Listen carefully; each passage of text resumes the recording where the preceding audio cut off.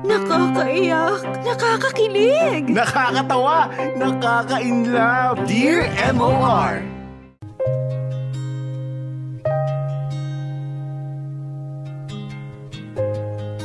Dear MOR, naniniwala ako na ang swerte ay hindi basta-bastang nakikita. Kailangan mo itong hanapin o pagsumikapan. Kaya naman masasabi kong isa akong masipag na tao. Mataas kasi ang pangarap ko sa buhay. Popoy, tawagin mo na lamang akong Grace.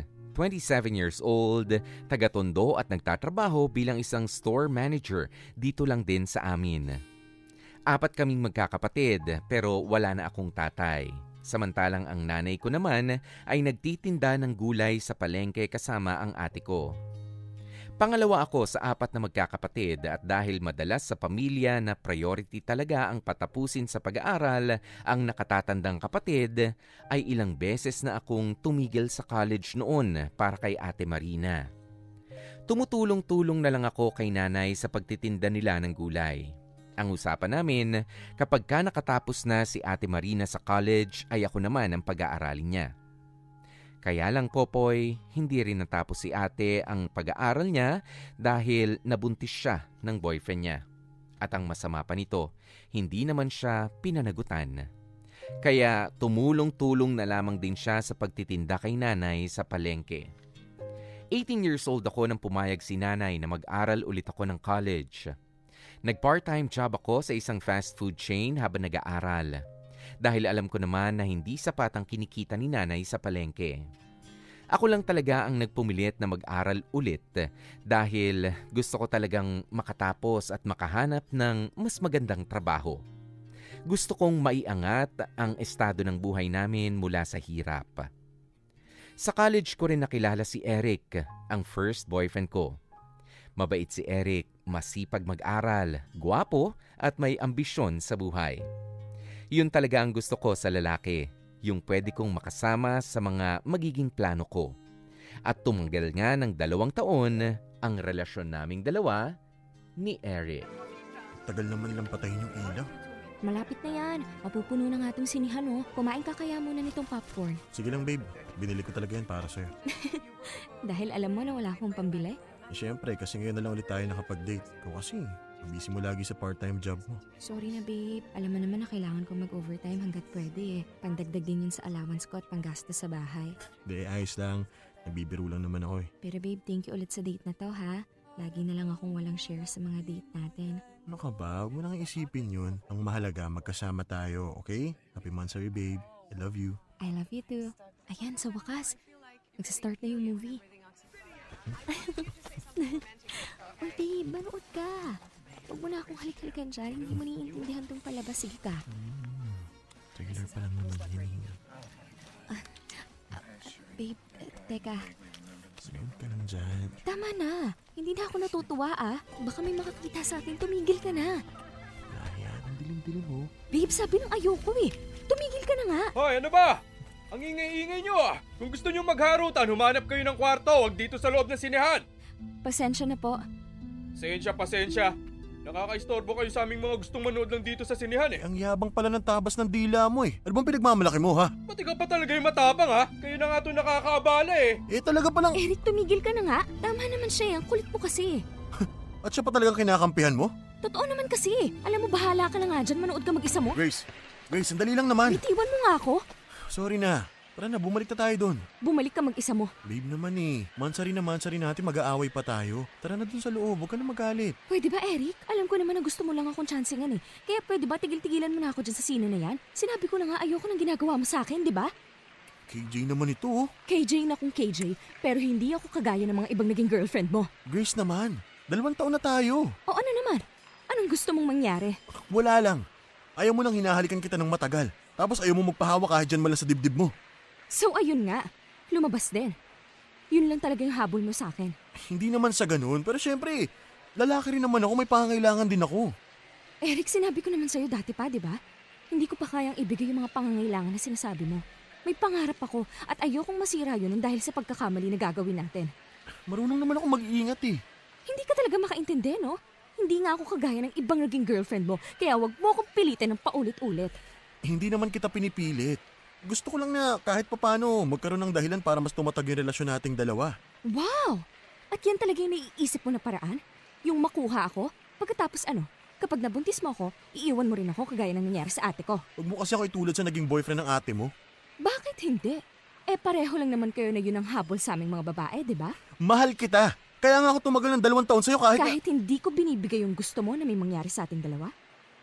So, ibig sabihin, nagtsatsaga ka na lang sa relasyon na to, ganun ba? Hindi sa ganun, Grace. Ang hirap mo naman makaintindi. Alam mo, Eric, sa ating dalawa, ikaw ang mas mahirap makaintindi. Di ba may usapan na tayo? Hindi ko ibibigay kung ano man yung gusto mo hanggat hindi pa tayo nakakapagtapos ng kolehiyo. At wala pa tayong mga regular na trabaho. Oo, alam ko. Pero sana maintindihan mo na hindi sa lahat ng oras kaya kong magtiis. Pasalamat ka nga, never ako ng babae. Hindi ka gaya ng ibang lalaki dyan. O di man babae ka? Sige, kahit ilan pa yung gusto mo. Grace naman, kinakausap kita na maayos eh. O bakit? Sumasagot naman ako na maayos ha. Mahirap ka lang talagang makaintindi. Alam mo, wala nang mapupuntahan to eh.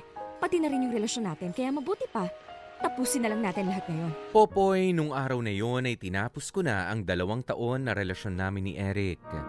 Hindi rin yun ganun kadali para sa akin dahil si Eric ang first boyfriend ko at pinangarap ko na makasama ko habang buhay. Kaya lang kasi habang tumatagal ay nararamdaman ko na mas nagiging mapusok at mapilit siya na makuha ako.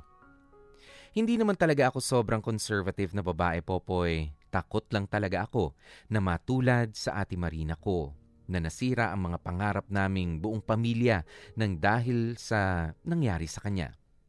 Isa pa ay gusto ko rin talaga na ibigay ang sarili ko sa lalaking mapapangasawa ko pagkatapos ng araw ng kasal namin. Ang masaklap nito, Popoy, nasa 4th year college na ako nang malaman namin na buntis na naman si Ate Marina. Oo, na naman. Noon lang din namin nalaman na may bago na pala siyang boyfriend na isang karpentero na nakatira malapit lang din sa amin. Pinanagutan naman siya ng lalaki pero dahil masela ng pagbubuntis ni Ate Marina ay hindi na siya nakakasama kay nanay sa pagtitinda sa palengke. At tulad ng dati, kinailangan ko na namang tumigil sa pag-aaral. Gulay! Gulay po kayo dyan. Araw-araw bagong ani at sariwang-sariwa lahat. Grace, aalis muna ako sandali para bumili ng pananghalian natin. Sige po, Nay. Ako po munang bahala dito. May gusto ka bang ipabiling ulam? Wala po. Kung ano po yung sa inyo, yun na lang din po yung bilhin niyo sa akin. O siya, mabilis lang din naman ako at dyan lang ako sa malapit bibili. Gulay po, mga suke, bili na kayo. Sariwang-sariwa po. Hello, Grace. Anong ginagawa mo dito? Pumunta ako sa bahay ninyo, pero sabi ng kapatid mo, nandito ka nga raw sa palengke at tumutulong sa pagtitinda. Bakit ka nga nandito? Gusto lang kitang makausap. Bakit hindi ka nag-enroll ngayong semester? Paano mo nalaman? Sinong nagsabi sa'yo? Ang mga kaklase mo. Araw-araw kasi akong pumupunta sa classroom ninyo at nagbabaka sakali ako na makausap kita. Kapag kasi pumupunta ako sa bahay ninyo, ayaw mo naman akong harapin. Buntis si Ate Marina. Kaya ako muna yung tumutulong dito kay nanay. Nagkabalikan na sila ng ex-boyfriend niya? Hindi. May bago pala siyang boyfriend. Ngayon lang din namin nalaman. Medyo sensitive daw yung pagbubuntis niya kaya mas okay na nasa bahay muna siya. Kailan ka babalik sa school? Kailan ka ulit mag-e-enroll? Hindi ko alam. Baka pagkatapos manganak ni ate o kaya kapag pwede na ulit siyang makatulong dito. Pero Grace, sayang naman yun. 1 taon na lang oh. Hindi ka ba nila pagbibigyan? Anong magagawa ko? Wala naman akong ibang pagpipilian, di ba?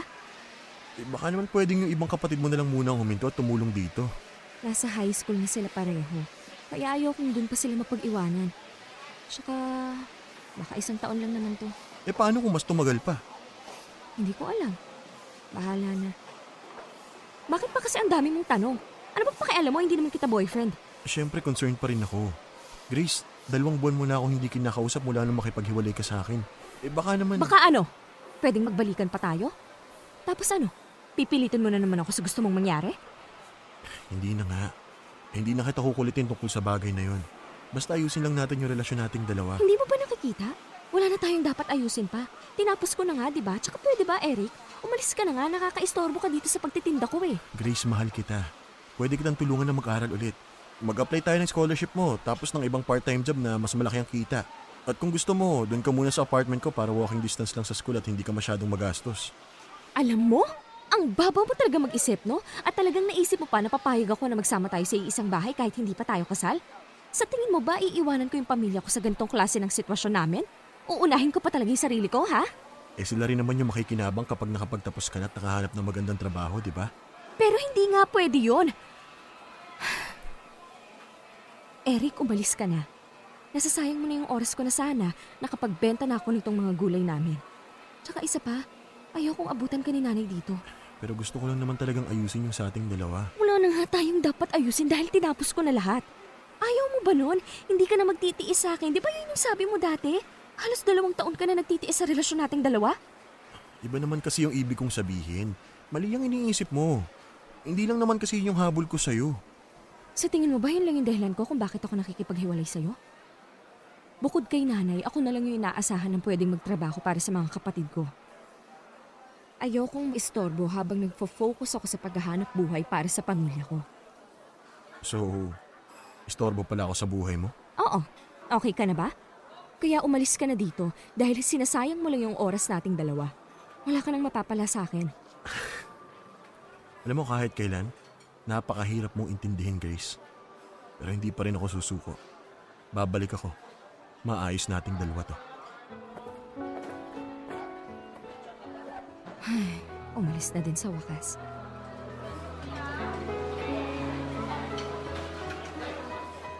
O anak, eto na yung pananghalian natin. Anay, nandyan na po pala kayo. Gulay na lang tong ulam na binili ko para makamura tayo.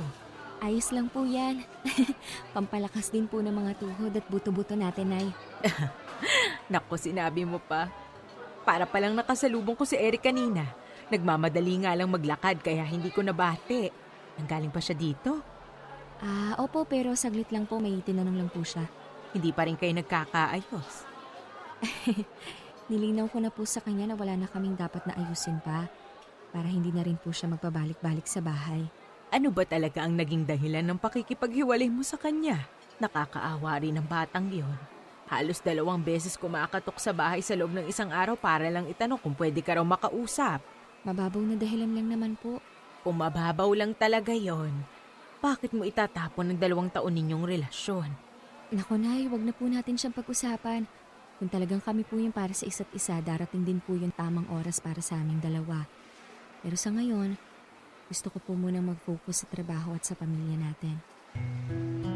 Anak, pasensya ka na ha. Bakit naman po kayo humihingi ng pasensya, Nay? Wala naman po kayong kinalaman sa pakikipaghiwalay ko kay Eric. Alam ko naman na nanghihinayang ka pa rin dahil dapat graduate ka na sa susunod na taon. Pero kinakailangan mo namang huminto sa pag-aaral. Kung ikaw na lang sana Huwag yung... na po natin isipin yung nangyari. Ang mahalaga po ngayon, kasama ninyo ako at kumikita tayo ng pandagdag sa pang-check up ni ate. At saka at least, dahil sa paghinto ko sa pag-aaral, nabawasan yung mabibigat nating gastusin.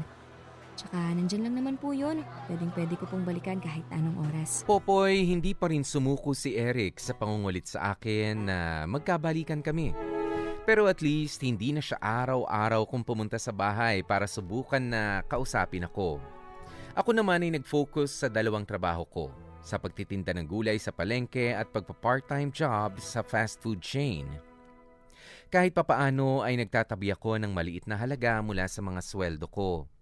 Pandagdag din sa tuition fee ko sa oras na bumalik na nga ako sa pag-aaral. Kaya lang dahil maselan nga ang pagbubuntis ni Ate Marina at maliit lamang ang kinikita sa pa-extra-extra sa paggawa ng bahay ng kinakasama niya, hindi may iwasan na nagagastos ko rin ang ipon ko para sa mga check-up at sa mga gamot ng ate ko. Pero syempre, hindi ko na iniisip pa kung maubos man ang maliit na naiipon ko. Basta ang mahalaga ay ligtas si ate at ang magiging baby niya. Mas lumala pa ang pagiging masela ng pagbubuntis ni Ate Marina sa ika-6 na buwan niya. Mas dumami ang mga gamot na kailangang bilhin kaya namroblema na rin ako. Kung saan ako pwedeng mag-part-time job para lang kumita ng mas malaking pera. Saan ko kaya kukunin yung pambili ng gamot ni Ate Marina para sa susunod na linggo? Teka, parang kanina pa may sumusunod sa akin Wala pa namang tao dito sa kalsadang dinadaanan ko. Baka mamaya hold-upper na to. Diyos ko po, hold-upper nga yata to. Wag naman sana. Ang liit na nga ng sinweldo ko makukuha pa sa akin. Sandali lang. Maawa po kayo sa akin. Grace, hindi ako hold-upper. Ako to si Eric. Eric? Diyos ko naman, bakit mo ba kasi ako sinusundan? Tinakot mo naman ako Sorry, hindi ko sinasadya. Hindi kasi kita matsyempohan sa bahay ninyo kaya inabangan na lang kita dito sa may babaan ng jeep. Akala ko talaga hold-upper ka Muntik na akong mamatay sa nervyos. Hindi kita nilapitan kagad kasi baka mamaya sigawan mo pa ako sa harap ng maraming tao. Kaya sinundan na lang kita hanggang dito. O ano bang kailangan mo? Nagmamadali ako kaya sabihin mo na agad. Namimiss na kasi kita Baka naman pwedeng lumabas tayo kahit minsan lang. Eric, pwede ba wala akong oras sa date-date na yan? Kaya tigil-tigilan mo na ako. Di susunduin na lang kita sa trabaho mo. Tapos ihahatid kita sa inyo. Para naman alam ko na safe ka palagi. Kita mo na kanina. Paano kung hold-upper pala talaga yung sumusunod sa'yo? Eric, ayan ka na naman Hindi ba nagkaintindihan na tayo? Gusto lang naman kitang makasama ulit Wala ka bang pasok at parang ang dami mong oras para mangulit sa akin, ha? Last semester na kasi kaya thesis na lang halos yung inaasikaso ko ngayon. Kaya ang dami mong oras bubuntot-buntot sa akin. Alam mo, umuwi ka na lang dahil gusto ko na rin magpahinga ng maaga. Mag-usap muna tayo sandali. O kaya kumain tayo doon sa gutuhan na malapit sa bahay niyo. Huwag mo nga akong itulad sa'yo. Mahalaga sa akin ang bawat minuto. Konti nang halang yung oras na itutulog ko sa bahay, ipagdadamot ko pa ba yun sa sarili ko? Palibhasa kasi wala kang ibang ginawa kung hindi pumasok lang sa school at maglakwatsa. Ang dami mo namang sinasabi. Gusto lang naman kita makausap sandali. Kaya nga nag-e-effort akong pumunta dito kahit this oras na ng gabi. Sino ba kasing may sabi na pumunta ka at bumuntot-buntot sa akin ngayon? Eric, magsasampung buwan na tayong tapos. Kaya please lang tumigil ka na sa kakakulit mo sa akin. Gusto ko nga ayusin pa yung relasyon nating dalawa. Wala na nga dapat ayusin, hindi mo ba naiintindihan yun? Ayoko na sa'yo. Sinasabi mo lang yan kasi hanggang ngayon galit ka pa rin sa ginawa ko sa'yo. Kinalimutan ko na nga yun Ang hirap mo lang talagang makaintindi kahit kailan. Uuwi na nga ako, bahala ka na dyan. Pagod na ako ngayong araw na to. Okay. Ihahatid na lang. Hindi na. Kaya kong umuwing mag-isa. Ang gusto ko lang ngayon, umalis ka na para makauwi na ako at makapagpahinga na ng maayos. Sige Grace, aalis na ako. Mag-iingat ka. Sige na, alis na. At ikaw, babalikan pa kita. May araw ka rin sa akin. Miss, ayos ka lang ba? Oo, salamat. Sige ha, una na ako. Bakit parang sinusundan ako nitong lalaking to? Sinusundan mo ba ako? Hindi, no? Bakit nandyan ka sa likod ko? Siyempre, ito yung daan pa uwi sa bahay namin. Magkapit bahay lang kaya tayo. Talaga? Oo, ako yung pamangkin ni Tito Andrew. Yung nagdadrive ng owner para ihatid kayo ng nanay mo kasamang mga gulay papunta sa palengke. Grace ang pangalan mo, di ba? Hindi ka rin masyadong chismoso, no? Suplada ka lang talaga. Ilang beses na kaya ako napapadaan sa bahay nyo para itanong sa nanay mo kung anong oras kayo magpapahatid kay Tito. Ilang beses na rin kitang nakikita ron pero ni isang beses. Hindi mo man lang ako tiningnan. Bakit naman kita titignan, Aber? Hindi naman kita kilala. Oo nga naman, sabagay, tama ka ron. Popoy, sa totoo lang ay nagtataka rin ako kung bakit hindi ko kaagad napansin noon si Ash. Siya kasi yung tipo ng lalaki na madalas lingunin ng mga babae sa lugar namin. Matangkad siya, chinito at medyo maskulado. Maputi rin siya at maganda pa kung manamit. Palaging naka-polo shirt at nakaayos ang buhok.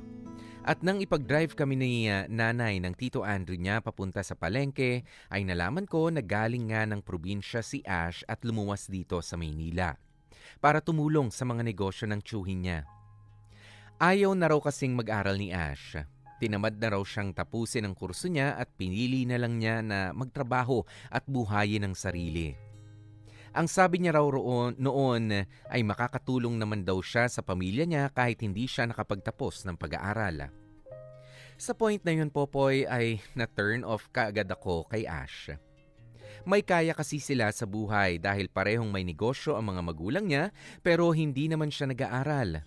Naisip ko pa noon na walang mararating na magandang kinabukasan ang taong tinatanggihan ang opportunity na makapagtapos sa pag-aaral. Kahit sabihin na nating attracted ako sa kanya, pinipigilan ko pa rin ang sarili ko na magkagusto kay Ash lalo na dahil magkaiba kami ng pananaw sa buhay.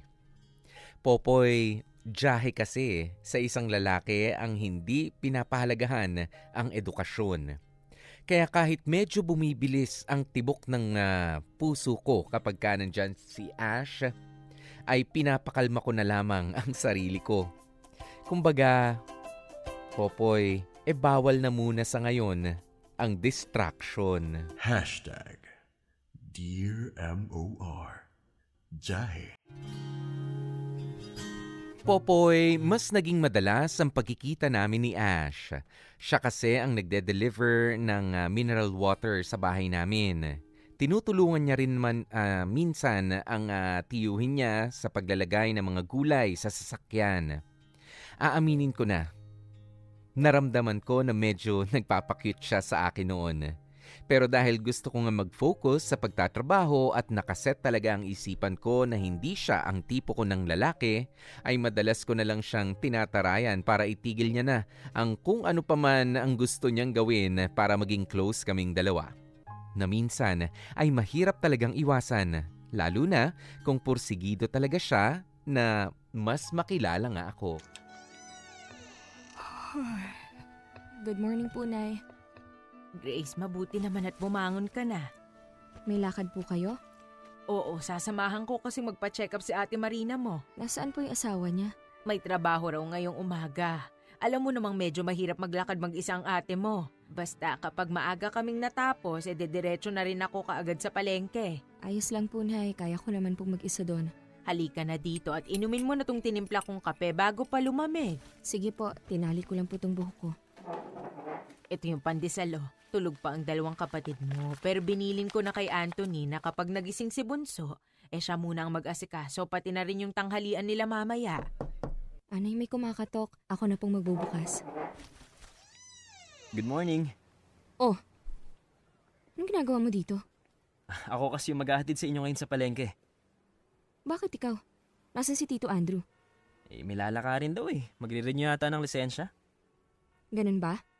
Bumalik ka na lang. 8:00 kasi kami naaalis. 7:00 pa lang, masyado pang maaga. Sorry, medyo na-excite lang yata ako. Sige, babalik na lang ako. Si Ash ba yan? Alika, magkape ka muna rito. Sige po, tama. Hindi na raw po, Nay. Paalis na raw po siya eh. Babalik na lang daw po siya mamaya kapag ready na ako. Di ba paalis ka na? Nakakaistorbo na kasi sa pag-aalmusal ko. Yes, sabi ko nga po, paalis na ako. Sige, kita-kits na lang mamaya. Bye! Nanliligaw na ba sa'yo si Ash? Siyempre hindi po. Bakit nyo naman po naisip yun, Nay? Nako, dahil ganyan na ganyan din si Eric nung nililigawan ka niya. Magkaiba po sila, Nay. Huwag nyo na po silang pagkumparahin. Alam mo, mukha namang mabait na bata yang si Ash. Napakagalang pa. Naku, pakitang tao lang po yun. Kung sakali bang manligaw sa tingin mo may pag-asa siya sa'yo. Nay naman, ano po bang klaseng tanong na naman yan? Simpleng tanong lang naman, anak. Sagutin mo lang kung meron o wala. Saka wala namang masama dahil matagal na kayong walang relasyon ni Eric. Wala po siyang pag-asa sa akin dahil una po sa lahat, ayoko ng lalaking mabisyo. Napansin niyo naman po siguro, di ba? Palagi siyang naninigarilyo kapag tumutulong sa atin sa pagbubuhat ng mga gulay. Pangalawa, ayoko po sa lahat yung lalaking walang direksyon at pangarap sa buhay. Paano mo naman nasabi yan? Siyempre po kasi hindi niya tinapos yung pag-aaral niya kahit may pera naman sila. May oportunidad para sa kanya na sinasayang naman niya. Anak, hindi lahat ng hindi nakapagtapos sa pag-aaral walang direksyon o pangarap sa buhay. Nagkataon lang na pinili nila na mas maagang maging responsable at buhayin ang sarili.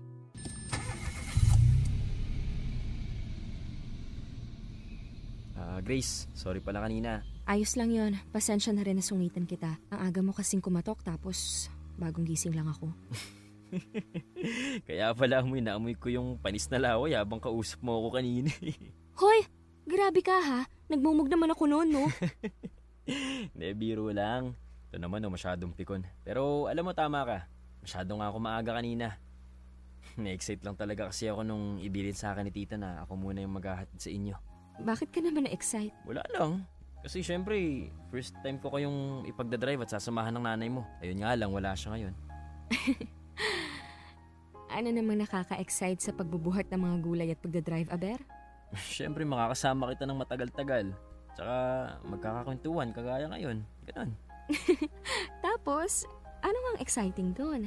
Ito naman Alam mo na yung ibig kong sabihin. Alam mo, Ash, kung ano man yung pinaplano mong gawin, huwag mo nang ituloy. Dahil wala pa akong oras para dyan, okay? Hindi pa nga ako nagsisimula pero binabasted mo na kaagad ako. At least, hindi mo masasabi na pinaasa kita kasi sa totoo lang, wala akong oras para dyan. Alam mo, napansin ko nga yan. Ang alin? Na wala kang oras sa ibang bagay at parang hindi mo na naiisip ang sarili mo. Kasi dati, sa tuwing pupunta ako sa bahay niyo para ihatid ang mineral water o kaya itanong kung anong oras kayo magpapahatid kay Tito Andrew. Kung hindi ka alis ng bahay para magtrabaho, busy ka naman sa pagsusulat sa notebook mo. Kinocompute ko kasi yung araw-araw na gastos sa bahay. Tsaka hindi totoo na hindi ko niisip yung sarili ko ha, dahil kada sweldo ko, nagtitira ako ng maliit para sa akin, para magamit ko kapag nakabalik na ulit ako sa pag-aaral. Ay, hindi ka nga rin pala nakapagtapos ng college, no? Oo, pero hindi ko kagaya mo na may oportunidad na makapag-aral pero sinayang mo lang.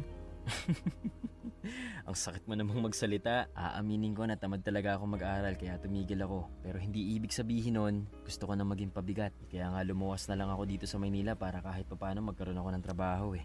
Nagbibiro lang naman ako, ito naman masyadong seryoso. Pero ang totoo niyan, nangihinayang talaga ako.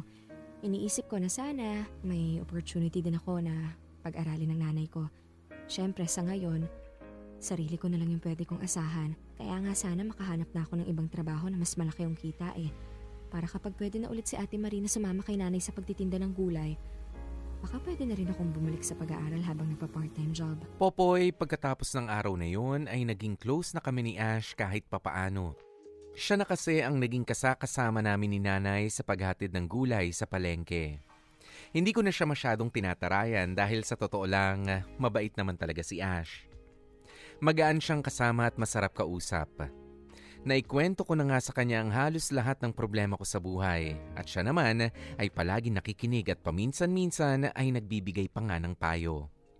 Kung dati ay immature ang tingin ko sa kanya dahil hindi niya iniisip na tapusin ang pag-aaral niya, ngayon ay nag-iba na. Hindi na. Dahil sa tuwing nakakausap ko siya, Popoy, ay para akong kumakausap ng isang lalaking mas matanda sa akin ng maraming taon. Ang matured niya kasing magsalita at magpayo. Siguro tama nga si nanay na hindi naman talaga siya yung tipo ng tao na walang direksyon o pangarap sa buhay. Ang totoo niyan, nalaman ko na kaya siya huminto sa pag-aaral dahil ayaw niya sa course na ipinipilit sa kanya ng mga magulang niya. At lumuwas siya ng Maynila para patunayan sa mga ito na kaya niyang mabuhay kahit wala ang mga tulong nila. Popoy, bukod sa pakikinig sa mga rant ko sa buhay ay may mas malaki pang naitulong sa akin si Ash. Pagkatapos manganak ni Ate Marina ay nagagawa na ulit niyang makatulong sa pagtitinda ng gulay, ay tinulungan ako ni Ash na makapasok at magtrabaho sa grocery na pagmamay-ari ng asawa ni Tito Andrew. Isa pa, napakabait din ng tiyahin ni Ash.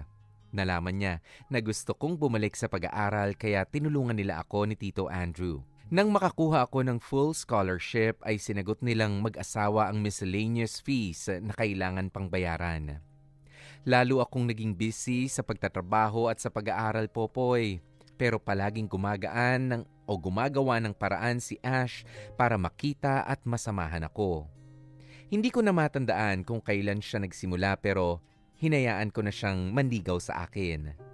Kahit alam niya na matatagalan pa bago ako maging handa na pumasok sa isang relasyon. O, diba? Sinabi ko naman sa'yo na hindi masasayang ang ilang taon na pinag-effortan mo sa college. Mahuhuli ka nga lang ng konti sa mga kabatch mo pero at least ngayon, mas malaki na ang assurance natin na matatapos mo na ang huling taon sa kurso mo. Oo nga eh, kaya malaki talaga yung pasasalamat ko sa'yo. Para saan? Lahat naman ng to pinaghihirapan mo rin. Siyempre kung hindi dahil sa'yo, hindi malalaman ni na Tito Andrew na matagal ko nang gustong makapagtapos ng pag-aaral. Hindi din ako magkakaroon ng ganitong klaseng oportunidad. Oportunidad na hindi mo sinasayang. Hindi ba ito yung sinabi mo sa akin dati na kapag dumating yung ganitong klase ng pagkakataon, igagrab mo na kagad at hindi mo nasasayangin? Sa bagay, tama ka doon. Pero thank you pa rin ha. Makakabawi rin ako sa'yo. Kaya naman pala natiis mo kung hindi ka usapin sa loob ng 1.5 taon kasi may pinalit ka na sa akin. Anong ginagawa mo dito? Pare, ayaw namin ng gulo. Mabuti pa umalis ka na lang. Namin. So ibig sabihin nga, may relasyon na talaga kayong dalawa. Ang dumi naman ng isip mo. Wala kaming relasyon ni Ash. Wala pa. Kasi alam ko naman papunta na kayo doon, di ba? Ang kitid talaga ng utak mo kahit kailan eh. Ash, halika na nga. Hayaan mo na yan. Di pa tayo tapos mag-usap eh. Hindi mo man lang ba ako kakamustahin? Sa bagay, mukha namang wala ka na talagang pakialam sa akin dahil may bago ka nang pinalit sa pwesto ko. Ano ba kasi yung sinasabi mo? Tumahimik ka nga. O ano, mas malakas ba siya manlibre? Sa mas mamahaling restaurant ka ba niya dinadala ha? Mas magaganda ba yung mga gamit na nareregalo niya sa'yo? Nabibigay ba niya yung mga hindi ko nabibigay noon ha? Ano? Pare, kung ayaw mo ng gulo, umalis ka na.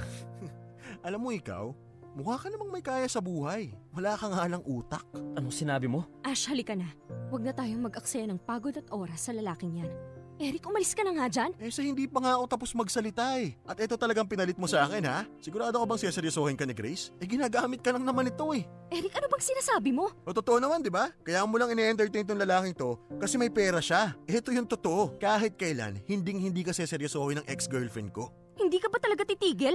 Alam ko namang hindi mo napapansin to dahil nabubulag ka sa nararamdaman mo para kay Grace. Pero bakit hindi mo muna tingnan yung sarili mo? Wala kang regular na trabaho. Nang alam ko nga, hindi ka nakapagtapos ng pag-aaral mo. Samantalang tong si Grace, nagsusumikap na makapag-aral ulit. Sa tingin mo ba sasayangin niyang oras niya sa isang kagaya mo na patapon ng buhay? Hindi ka niya magugustuhan dahil pera lang ang habol niya sa'yo. Ash! Next time huwag kang harang-harang sa dinaraanan namin. Pasensya ka na kay Eric ha. Hindi ko nga alam kung bakit mahigit 1 taon na kaming tapos. Hindi pa rin siya makamove on. Sorry din kasi hindi ko na napigilan ang sarili ko. Ayos lang yun. Nagmadala-dala naman siya. O sige, papasok na ako sa loob ng bahay ha. Salamat ulit sa paghatid sa akin. Grace, may gusto pa sana akong itanong. Ano yun?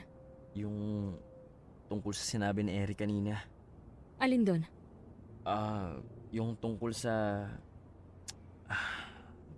yung tungkol sa kung ano talaga ang tingin mo sa akin.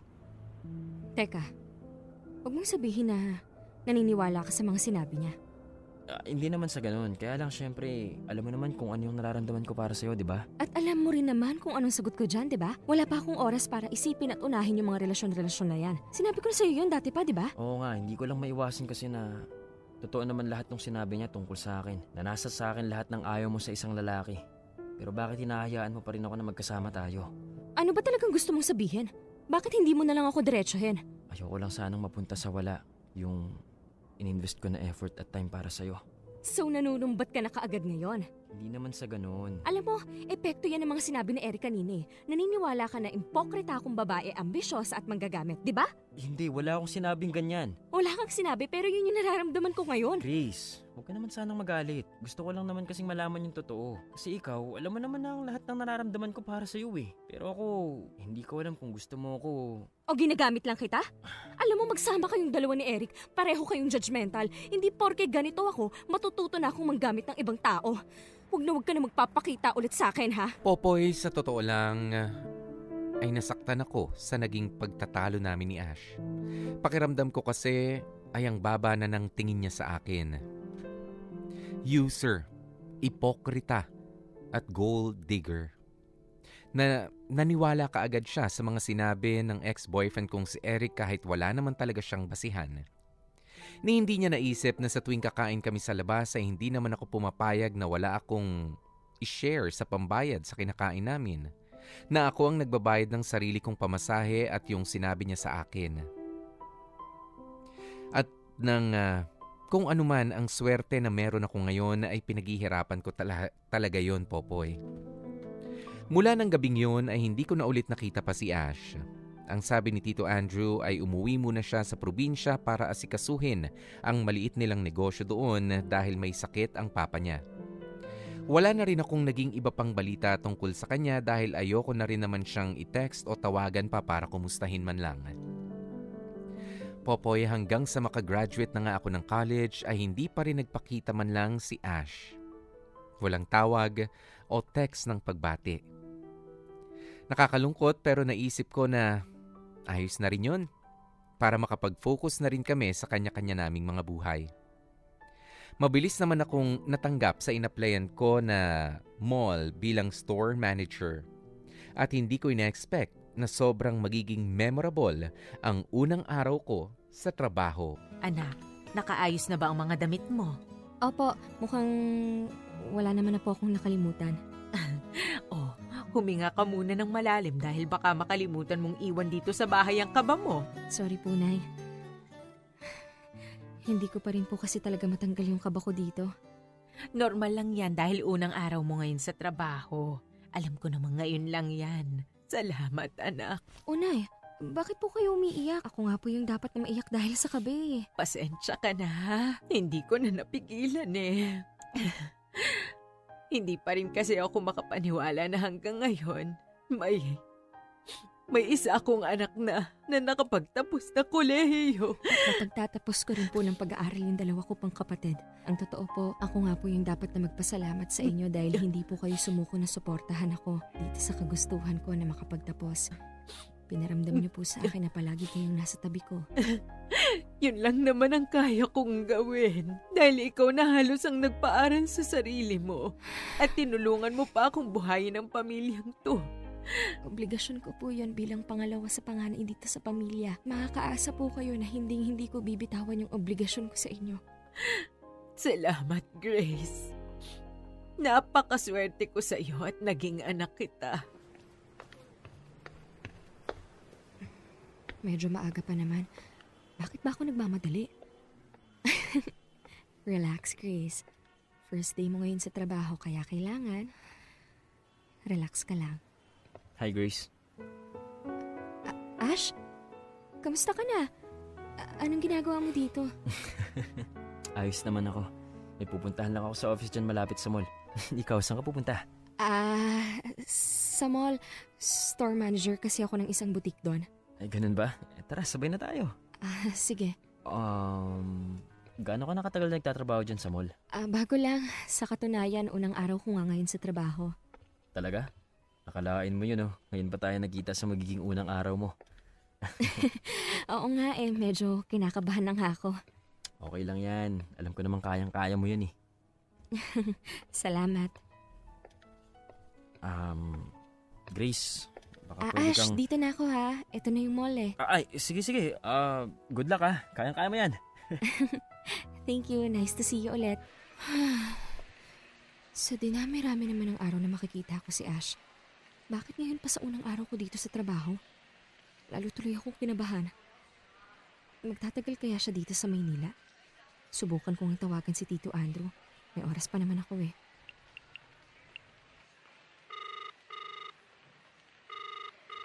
Oh, Grace, kumusta? Ayos lang po, Tito. Kayo po. Maayos din naman. Pati yung pumalit sa'yo dito na cashier. Masipag din, kagaya mo, kaya hindi kami nahihirapan dito sa grocery. Nga pala, bakit ka napatawag? May nakalimutan po kasi ako na photocopy ng TOR ko sa may drawer. Pero dadaanan ko na lang po bukas ng umaga. Baka lang po kasi akalain ninyo na hindi na kailangan at matapon. Sige. Ibibilin ko na lang sa bagong kahera ko mamaya na itabi muna tsaka iabot sa'yo kapag pumunta ka na dito, ha? Ay, salamat po. Oo nga po pala. Bumalik na po ba si Ash dito sa Maynila? Para po kasing nakita ko siyang dumaan kanina eh. Hindi lang po ako sigurado kasi baka kahawig niya lang po. Oo, nung isang araw lang. Baka nga siya yung nakita mo kasi ang alam ko may pinupuntahan lang siya sa office na malapit dyan sa pinagtatrabahuan mong mall. Ganun po ba? Baka nga siya po yun. Sige po, Tito ha. Thank you po. Bye. Buti nakasurvive ako sa first day ko kahit natutuliro yung isip ko. Makakauwi na rin sa wakas. Hi, Grace. Ash! Anong ginagawa mo dito sa labas ng mall? Ha? Hinihintay ka. Anong oras ka pa nandito sa labas? Mga after lunch lang. Pagkatapos kong asikasuhin yung papeles dun sa opisinang pinuntahan ko. Ibig sabihin, buong maghapon ka naghihintay sa akin? Medyo, pero umalis din naman ako kanina para kumain saglit. Bumalik lang talaga ako kagad kasi hindi ko alam kung anong oras ka makakalabas. Teka, bakit mo ako hinihintay? Para sabay na tayong umuwi. Okay lang ba? Ayos lang naman. Tara.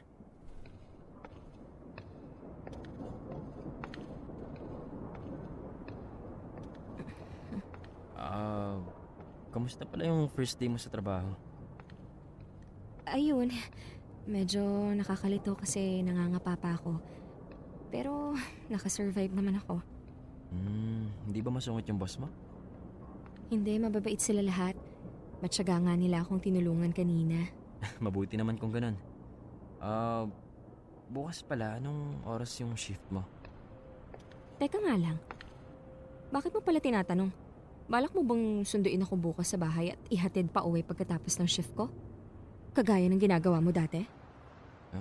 Kung pwede lang sana. Pagkatapos mong hindi magparamdam ng mahigit 1 taon? Grace, sorry. Alam mo, naiintindihan ko naman kung napagod ka eh. Kung nagsawa ka na lang sa ginagawa mo sa akin. Pero sana naman nagsabi ka kahit 1 beses lang. Hindi yung parang bulakan na lang na biglang mawawala tapos susulpot na parang kabuti ngayon. Hindi naman madali sa akin yung ginawa ko na paglayo sa'yo. Bakit? Sa tingin mo ba hindi ako nahirapan? Pero pwede pa naman tayo magsimula ulit, di ba? Sa totoo lang, nasaktan lang naman ako sa mga nangyari nung huling beses na nag-usap tayo. Pakiramdam ko ang baba ng tingin mo sa akin. Ako rin naman eh. Nasaktan ako na maramdaman ko na pinaniwalaan mo lahat ng kasinungalingan ni Eric. Pero mas nasaktan ako nang malaman ko na umalis ka para umuwi ng probinsya pero hindi ka man lang nagsabi sa akin. Sinanay mo lang naman ako na palagi kang nasa tabi ko tapos bigla ka na lang mawawala. Naisip ko na lang noon.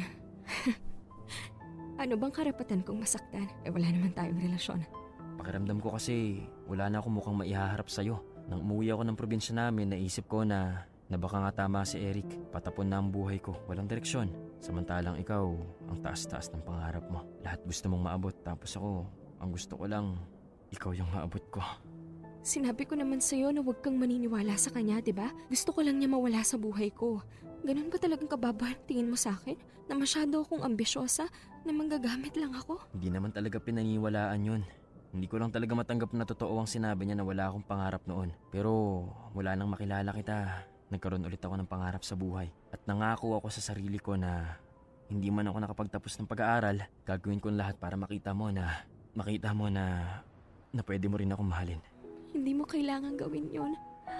Oo, mataas yung pangarap ko para sa sarili ko. Lalo na ayaw kong dumating ang araw na buong pamilya na kaming naghihirap.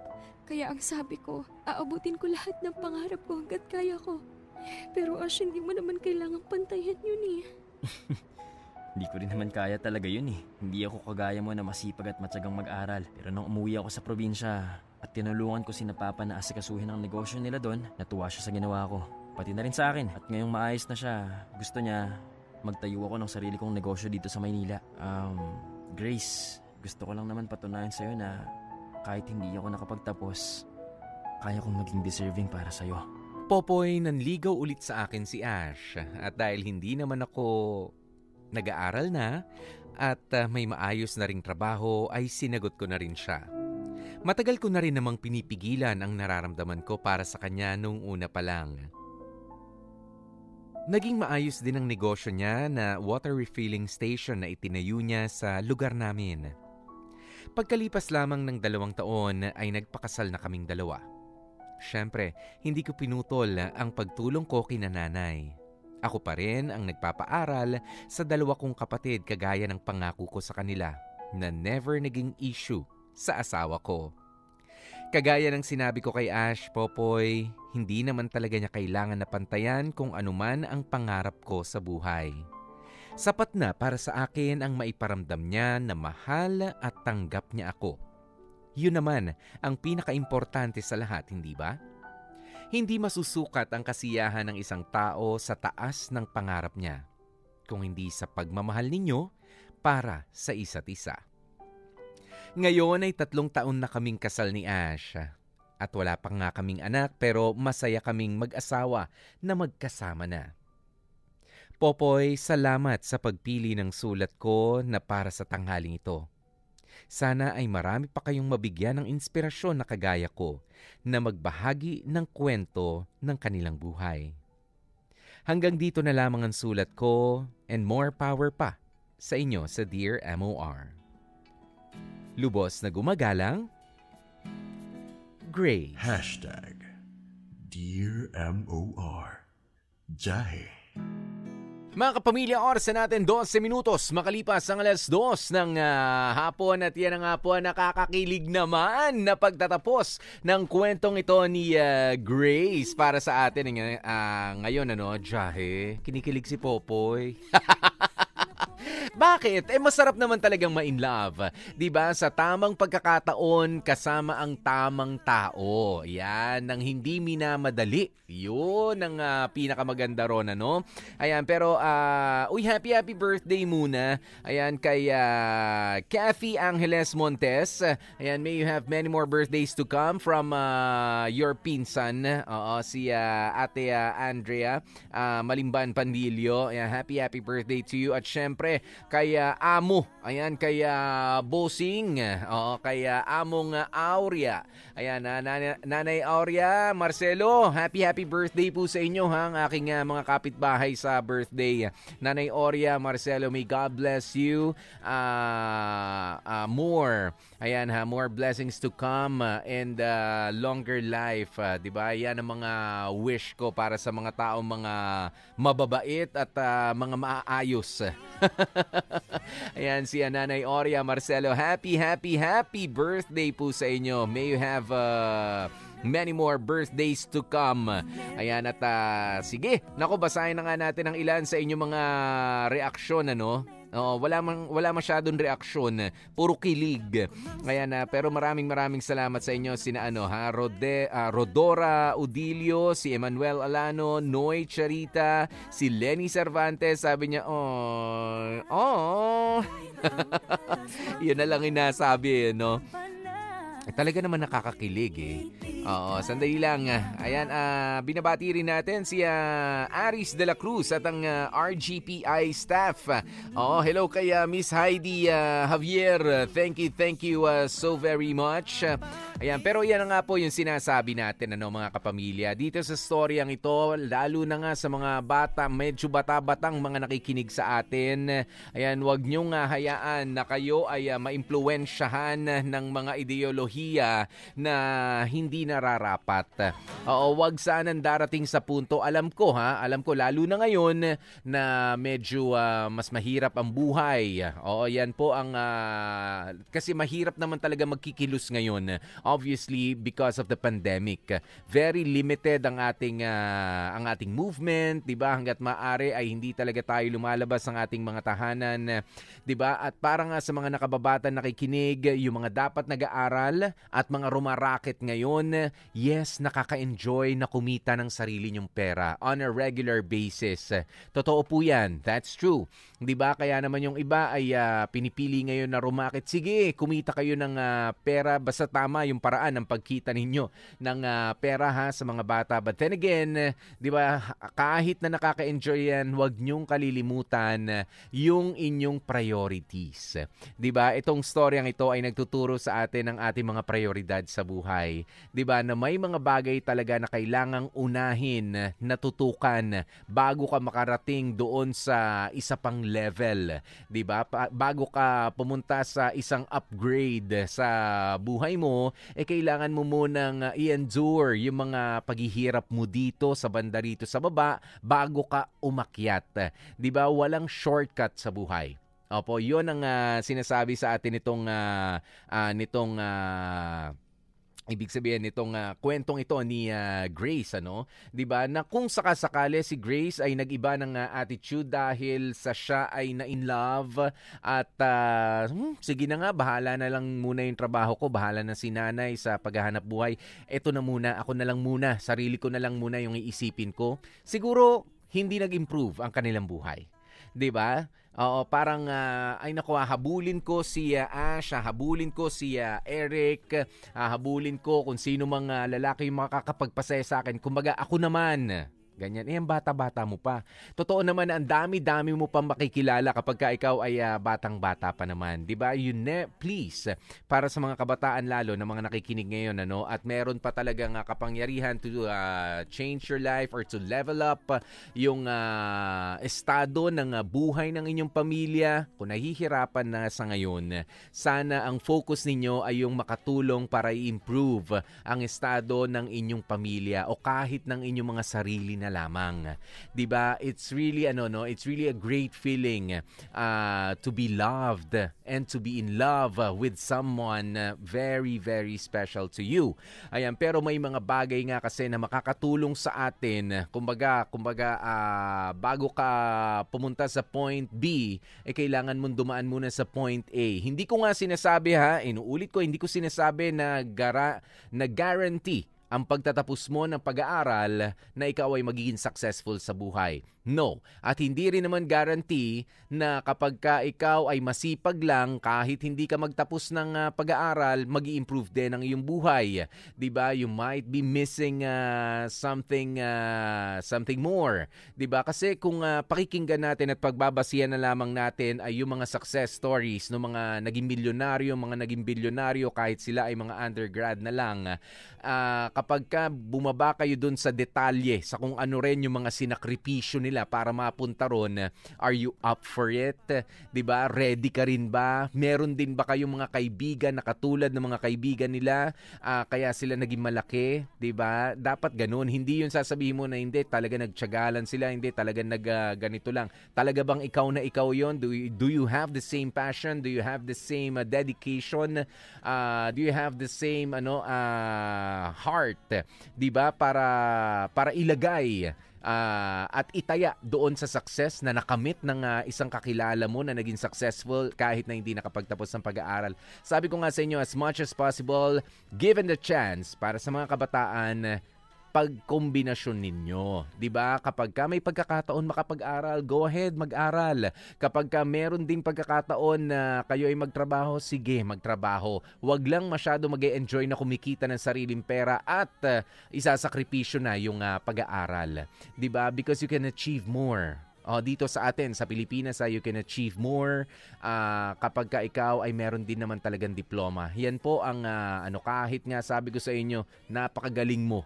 'Di ba? Pero pagka hinanapan ng diploma, ganyan, unless kakilala mo ang may-ari ng kumpanya na pinapasukan mo, 'di ba? O kaya naman ay yung mga kaibigan mo ay tiwala sa iyo kahit na wala kang diploma, but the reality is, 'di ba, kailangan mo ng diploma para ikaw ay ma-promote. Ipo-promote ko itong college graduate kaysa sa isang undergraduate dahil sa requirement ng isang kumpanya. Ang hirap mong i-justify kahit na masipag ka. Kumbaga, sige, angat ka namin konti-konti or hindi pa rin kasing level nitong 'di ba? Kaysa naman ganun, tiyagain mo na. But then again, sabi ko nga, hindi naman assurance ang success para ikaw ay maging masaya. 'Di ba? Meron namang meron talagang mas makakapagpasaya sa atin at yun nga yung the very strong feeling of being loved and to love. Yan talaga yung greatest feeling na hindi natin matatawaran. Oo, at the right time. 'Di ba? At the right time. Hindi minamadali ang pag-ibig, 'di ba? Kung ikaw ay nakafocus talaga sa paghahanap buhay muna at sa edukasyon mo, doon ka na muna mag-focus sa ngayon. 'Di ba? Huwag mong hayaang maging distraction yung itinuturing mong inspirasyon. 'Di ba? Talaga naman nakaka-inspire ang umibig at ibigin din. 'Di ba? Naka-inspire 'yan, lalo kang gaganahan sa pag-aaral, lalo kang gaganahan sa pagtatrabaho mo. It's really very inspiring. Huwag niyong paratingin doon sa punto na magiging distraction o panggulo o panghira yung pagmamahalan na yan. 'Di ba? Para sa yung tinatamasang pag-aaral, ayan, pagtatrabaho. Dahil kapag ganoon, 'di ba, ay hindi magiging maganda ang resulta, masisira yung focus mo. O kumbaga sa picture ay ma-out of focus nga yung parang blurry o magiging malabo ang tina-target mo, 'di ba, na makatapos sa pag-aaral at maging successful sa pagtatrabaho mo, 'di ba, yung kombinasyon na 'yon.